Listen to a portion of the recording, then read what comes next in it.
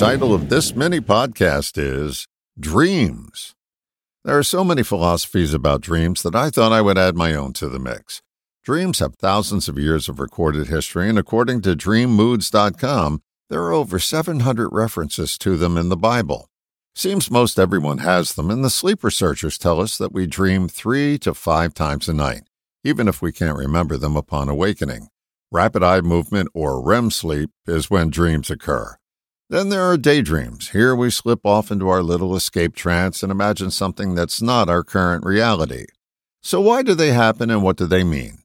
The real answer is, I haven't a clue, kind of like the people who put Whoopi Goldberg on the radio years ago.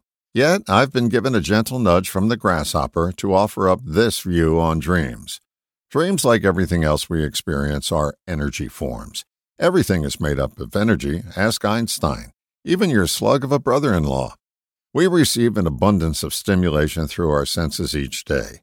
Our limited conscious resources are not equipped to process it all, so the overflow goes into our unlimited subconscious reservoir. When we get into a relaxed state, these bits of energy come out to play. They hopscotch all over the place and dress themselves up in incongruity like a colorblind fashion designer. That's why you say something like, I dreamt of our old house last night, but it really wasn't our old house.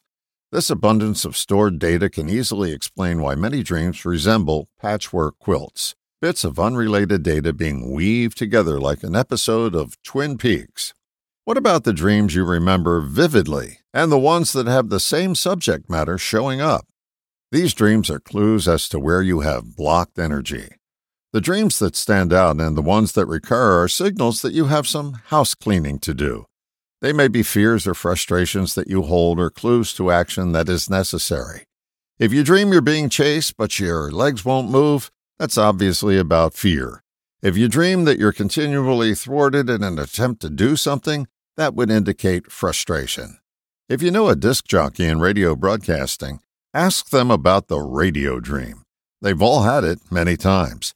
It's some version of this. They're in a radio studio. It's not their studio. They can't find the next piece of music they're looking for, and the song currently playing is coming to an end. Everything is wrong. The microphone won't work, the CD player jams, or the computer with all the recorded data crashes.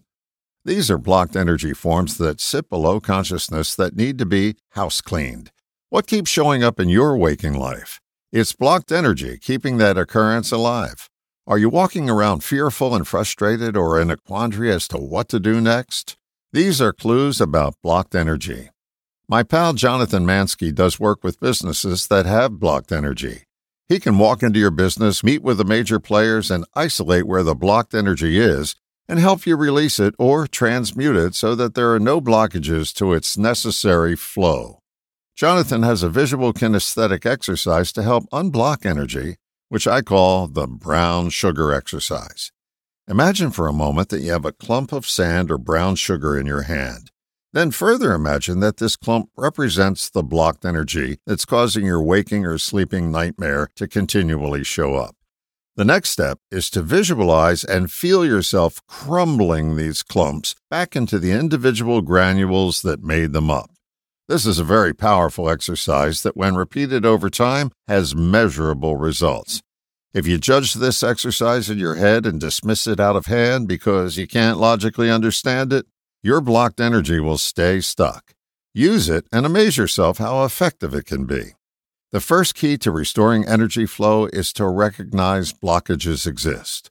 Your recurring dreams and your life leave clues every day as to where those blockages are. Then do some regular house cleaning. All the best, John.